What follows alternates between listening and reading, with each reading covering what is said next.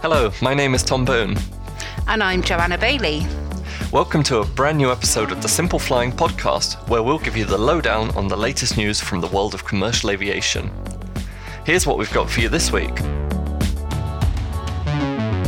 Coming up today, we'll see why SpiceJet's flights to the US are unusual, and Tom will tell us about the longest A350 flight yet. News of a vaccine prompts IATA to predict a turn to the better in late 2021. But will all airlines survive? And I'll take a look at how Lufthansa's upgrading the economy experience. Finally, I'll tell you about the brand new Icelandic airline that turned out to be an art project.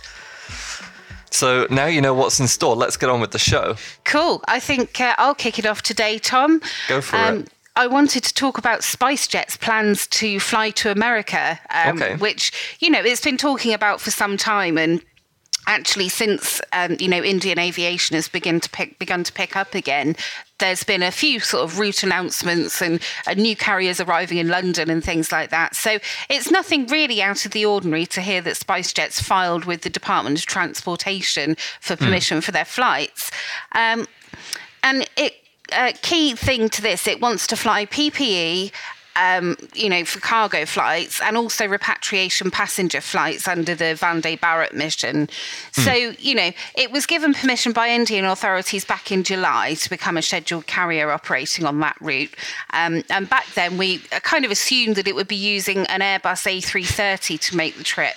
Won't it be?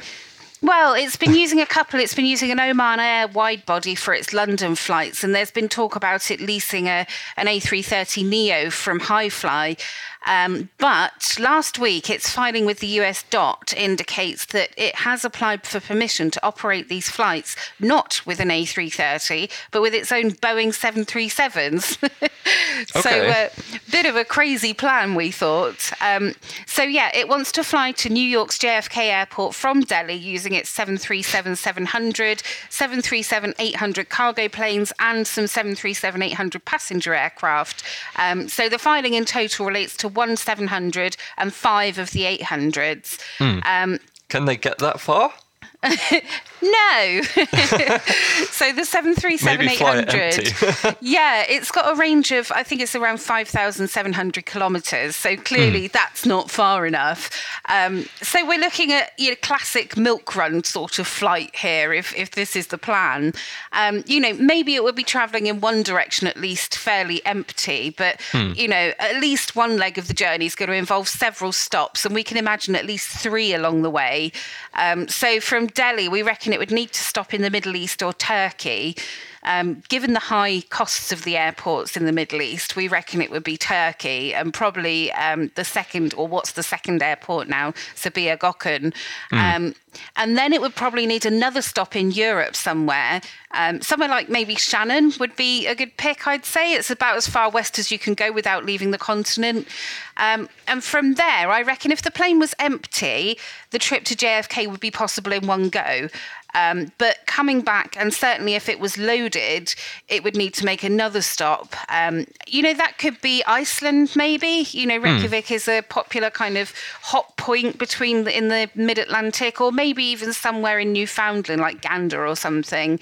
It would be a crazy, crazy route and not very pleasant for the passengers, I would imagine, with, takeoffs and landings and lots of kind of hanging about on aprons while it gets refueled and what have you. But there was a note in the filing that might mean it's not planning to operate the 737 at all, actually. There was a bit that said, subject to appropriate authorizations, it may start operations of charter flights through a wet lease arrangement at the outset and then transition to its own fleet thereafter. So reading through the flowery language that's in that phrase, I think what they're saying is they've put 737s on the form because that's what it's got. Yeah.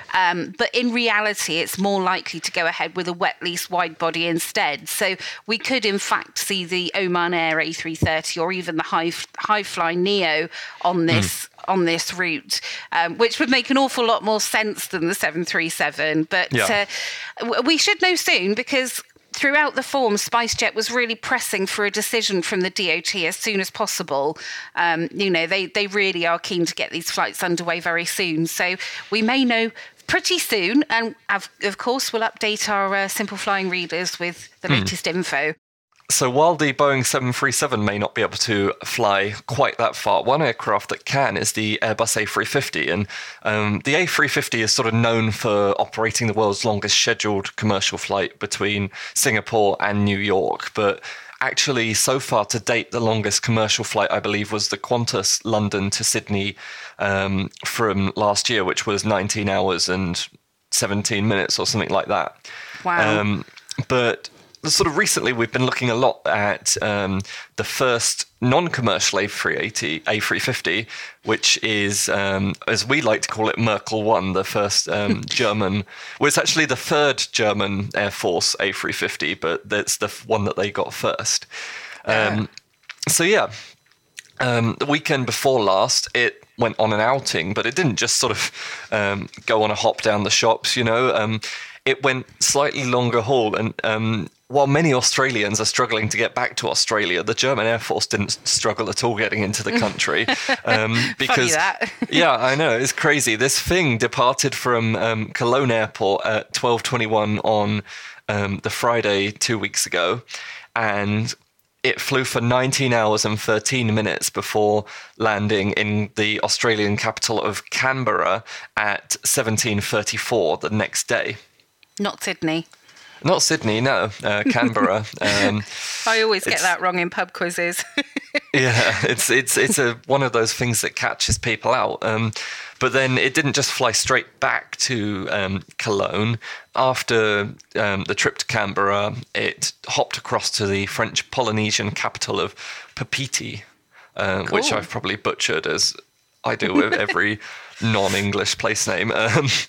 But I mean, you're well aware of this place because you were writing about the domestic flights to France from there earlier this year with the... That's right, yeah, the world's longest domestic flights, I believe. Yeah, because, interestingly, that was when French Bee did that they did that with a A350 so that sort of shows you that a fully loaded A350 can get from French Polynesia to Paris, but then the Air Force went ahead and proved that you could get from French Polynesia to Cologne.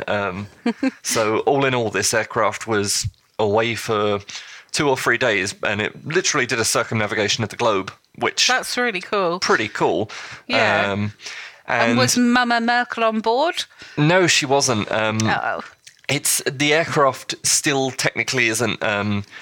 It's still going through its certification, military certification flights, not sort of on an Airbus side of things, but the German military sort of going through, checking that everything works, everything is as they like. So this was part of that. But soon it will be hopefully carrying Merkel or her successors around the world along with its sisters. And that finally means that we can get rid of that aging A340 that's just constantly sat on the ground. Konrad Adenauer, isn't it? Yes. I've probably butchered that name too, but... I can never get over that. That plane just seems like the world's most useless A340, I think. It's let her down a few times. Well, not just Mrs. Merkel, but a lot of your politicians have become stuck or stranded or delayed because of the unreliable Konrad Adenauer and his brother. And then they'll just fly on like Iberia in business class, which kind of defeats the whole point of having the plane in the first place. Definitely. So yeah, I'm sort of looking forward to seeing this aircraft getting some use. I'd love to see it come into Frankfurt. So if anyone from the Luftwaffe is listening to our podcast, there's an idea for you. Let Tom know so he can be ready with his camera. Yeah. But no, it's a very beautiful aircraft. I think it's really a nice looking A350 as well, and the livery's perfect for its job. So, be pleased to see it one day. Yeah, I mean, well, a lot of people hate the livery. And I mean, at first I did, but it's really growing on me. I just love how you've got the German flag stripe, especially on the wingtips. It's very cool. I do like it. I have to say, I probably like it more than our A330 or MRTT, whatever it is. You'd like a white plane more than that, I think. It's a bit garish, but there we go. I've been trying to avoid COVID, but we have had some really good news in the last sort of week or so. And I'm sure that all our listeners are aware there's some really positive advancements being made with a vaccine, which of course is going to have a huge impact for travel and how 2021 plans out for our airlines. So it's worth just touching on. And I listened to a really interesting sort of synopsis by IATA, which is obviously the International Air Transport Association, last week. And they were looking kind of at how this year's been and how next year is going to pan out. So the overall message is that the vaccine news has renewed the hope in a better outcome for next year, but it's obviously going to take some time before we see the impact of this. Obviously, it's a huge job to get the vaccine out to everybody and to kind of build up that herd immunity that's going to be so important coming out of this crisis. So, next year, IATA says we're still looking at a historical loss in terms of airline revenue, but there is going to be a bump in air travel demand thanks to the vaccine. And he's predicting, or their chief economist is predicting, by the fourth quarter of next year, we'll start to see some impact on the way people are travelling and how airlines are responding. So for this year, to put it in perspective, the total net loss for the airline industry has been pegged at $118.5 billion. So massive, historically massive. 2021, the losses are going to be huge as well, but a lot less at a predicted $38.7 billion. So, IATA is saying that the vaccine, alongside increased testing at airports, it's all going to lead to the opening of borders and an increase of an estimated billion passengers over the course of next year. It says that airlines will be able to stop burning cash and that some could even become cash positive by the end of 2021. However, is that soon enough is the question. It's interesting because I was writing about Berlin's new airport earlier today, and they reckon for 2021 they'll only have 30% of their sort of, I would say, pre-COVID levels, but they never really had pre-COVID levels because the airport wasn't open. But, they're only thinking about 30% of traffic, and I think that's very pessimistic. It obviously does depend, but if you look at the sort of recovery that Europe had late summer, that was already doing pretty well. When the borders started to open, I think there's a huge amount of pent-up demand. The issue here is that the recovery is, if it does come, it's going to be later in the year. We're still going to be struggling probably through next summer. It's still going to be a lot lower than it should be. And the issue here is that IATA reckons, on average, airlines have got 8.5 months of cash liquidity left. And that's based on the cash burn rate for the second half of this year. So some have got significantly more, but, there was an interesting chart where there's an awfully long tail of airlines with significantly less than that.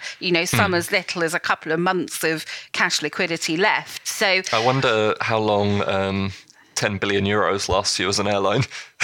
Probably not all that long when you consider all the fixed costs they've got. It's a pretty dire situation. So, IATA is warning we could still see some airlines fail, although we seem to have got through this first year relatively unscathed. We're not out of the woods yet by a long way. And they're calling, as usual, on governments to step up and give money to their air carriers, but in a way that doesn't add to the huge amounts of debt that airlines have taken on. This is going to be a huge issue for years to come, that so many airlines are now far more indebted than they ever have been before. And they've got to service those debts, which will be reflected in ticket prices. But that's analysis for another day. So I just really wanted to kind of summarize that. And, I do think we're going to need to see some further bailouts from governments by the end of the winter if all the airlines are going to survive, because it's still going to be a very tricky summer next year.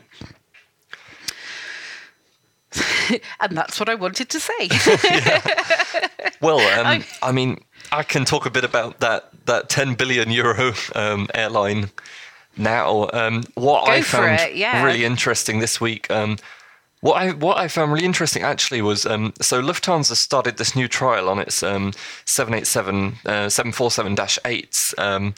What I think firstly is very interesting about it is we haven't really seen a press release about it from Lufthansa. They've kind of kept it quite under wraps, but obviously these things come out and everyone's discussing them. What the airline is doing is, on its 747-8s, it's adopting the sort of philosophy of turning a row of seats into a bed. And this has been done by sort of many other airlines. ANA calls it Couchy. Lufthansa, Air New Zealand calls it Sky Couch. All of this, I mean, even Thomas Cook and June did it before they got wrapped up. So it's kind of like an interesting one, but basically for $260, passengers will either get a row of 4 or 3 seats, depending on if it's in the middle or by a window, and they'll have that whole space to themselves. So even when they're not laying down, they still have the free seats. And then what happens is that they get like a sort of foam mattress, thin foam mattress, and sort of a blanket that you'd find in business class, that sort of quality. And for that, they can sort of lay down, relax, and sleep. And for the time being, it is being trialled on only one route, which is the route to Sao Paulo from Frankfurt. So it's sort of like quite a long flight.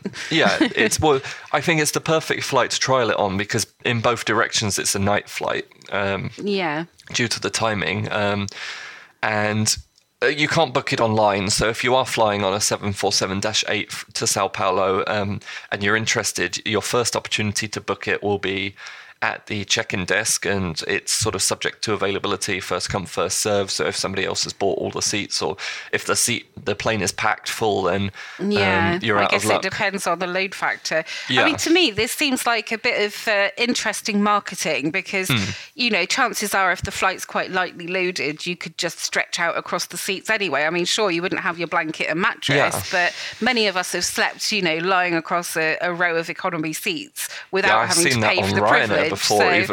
Yeah, exactly. Yeah. So it's an interesting way to make a bit of money out of the fact that the plane's not full, I think. I mean, it's an interesting one, because if you do it on, say, Air New Zealand or ANA, for example, the point of that is you pre-book it and then you're guaranteed you have that. So especially at this sort of time of not that many people traveling, it's like, is it really worth it? But I mean, we'll have to see if it's successful. That I'm sure they'll roll it out across more flights. And then I guess the reason you can't pre-book it at the moment is because they don't have the infrastructure. I mean, they're not even letting me pre-book baggage on my flight, because apparently they don't have the digital infrastructure to allow that. So I've got to do that at the check-in. And I can understand if you can't even add baggage to some bookings, then there's no way that they're suddenly going to come up with this way 3 seats, but I'm sure if the trial does go well, then it will get rolled out, especially at this sort of time when airlines are looking sort of anything to make money, like BA has been selling the silverware. I'm not even joking. I think they didn't actually sell any silverware, but you know what I mean. And absolutely. These flights to nowhere. So, I mean, the great thing about this is the seats are already going from Frankfurt to Sao Paulo. So if they don't sell it, they're not losing any money. It's just a win-win if they do sell it, because then the passenger gets a comfy bed. I don't know if it's comfy, the passenger gets a bed, and Lufthansa gets some more cash in its pockets. It's interesting. It's definitely a bit of innovation in a crisis. So good for them.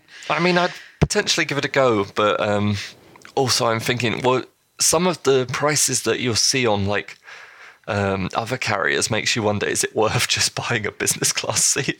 I guess the pricing is what it's going to come down to. Yeah.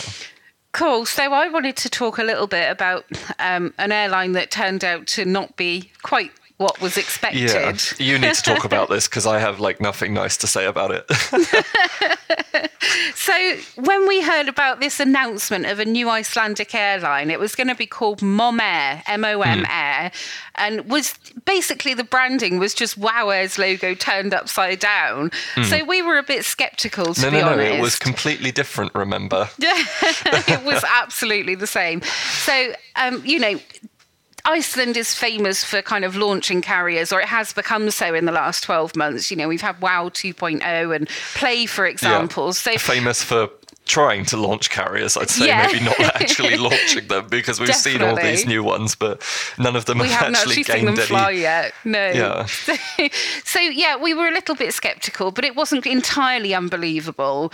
Although, you know, as we read a bit more into the airline, things started to smell a bit off. So Tom and I went along to their press conference. It was like a virtual online thing, streamed on 40 Facebook minutes Live. Of my life that I will never get back. We got to jump on the Zoom call so we could ask questions as well. But it was more out of curiosity than anything else, because we were having our doubts about the authenticity of this so-called new airline. And we have to say, when we arrived at the press conference, the setup was fairly believable. You know, he had a nice banner backdrop and a conference-style table with a tablecloth and his conference coffee cup and everything. And Pringles. And stacks of Pringles. Yeah, I never did see what that was all about. But anyway, as the press conference went on, it became clear that this airline was a little bit stinky. The first thing that really flagged it to us was that he said toilet rolls and hand soap would not be provided, and that passengers should bring them all, their own, in their hand luggage. And the thing that really stood out to me, and I only got this when I reread the transcript afterwards, he said that to care for the environment, passengers should bring multi-use toilet wipes. I mean, what is a multi-use toilet wipe? I'm sorry, I'm not rinsing and reusing my toilet paper. That's not happening. And then it kind of got worse from there, because then he started talking about life vests, which the founder of this airline claims only provide psychological comfort. And he said, we aim to sell our own life vests that will be reusable. You'll be able to use them on your vacation. You can take them to the pool or the beach. You can take them on a boat trip, and you can bring them on the plane. So the airline wasn't going to provide any life vests, which I don't think the regulators would be very happy with if that was true, for a start. And then dear Tom asked about airport slots, because the CEO had indicated that their first flights would be to London Heathrow and would be starting as soon as March. And as we all know, Heathrow's a devil to get slots at the best of times, even now. So Tom asked about these, and he gave a very kind of nondescript answer. That's kind of the point. I knew he didn't know what on earth he was talking about when he's said, oh, that's a question for the experts. Because as like the CEO of an airline, you're meant to be an expert in what's happening. Exactly. So literally, I think it was a day or two after this press conference that we'd wasted our time at, he came clean, and his name is Oda Einstein Fridriksson, although he's better known as just Odie, and he is an artist studying for a BA in Fine Arts at Iceland's University of the Arts. And now all the stuff he created for the airline, from the website to the social media to the T-shirts and the cabin crew uniforms, it's all part of an art project that's on display at an independent gallery in Iceland. So I mean, I don't think we ever fully had the wool pulled over our eyes. We were fairly dubious about this from the outset. But, you know, to be fair, he constantly, I don't know, I never bought it, you know, like when I emailed him saying, oh, I'd love to set up a chat on the phone, there was excuses, and he was like, well, it's not office hours in Iceland right now. And I'm like, well, then why are you answering my emails? You know, it's just, it was all, everything was just like, oh, no. A little bit off. Yeah, exactly. You know, to be fair to the guy, I don't know quite what the statement was he was trying to make, but he did generate a buzz around this. You know, he got coverage in numerous major publications. He got many followers on social media. You know, the video of the press conference, there were only 100 watching the live stream, but I checked back that was fishy as well. And we were like, I think there was like only 11 people attending it, and we were 2 of them. Yeah, definitely. But the Facebook live stream's now been watched like 10,000 times. So he's everyone definitely succeeded in creating a buzz. And well, maybe that, Tom. I don't honestly know what the purpose of it was, but there you go. It was fake. And if you believed him, then more fool you, because it was a big fat hoax. So I think that's about all we've got time to talk about today, which is a shame because I was enjoying myself. But we hope you enjoyed our waffles, and we welcome any feedback at podcast@simpleflying.com. For more great content, you can visit our website at simpleflying.com or find us on social media. Simply search for Simple Flying. If you enjoyed our podcast, please leave us a rating on your favourite podcast player. Thanks for listening. Bye.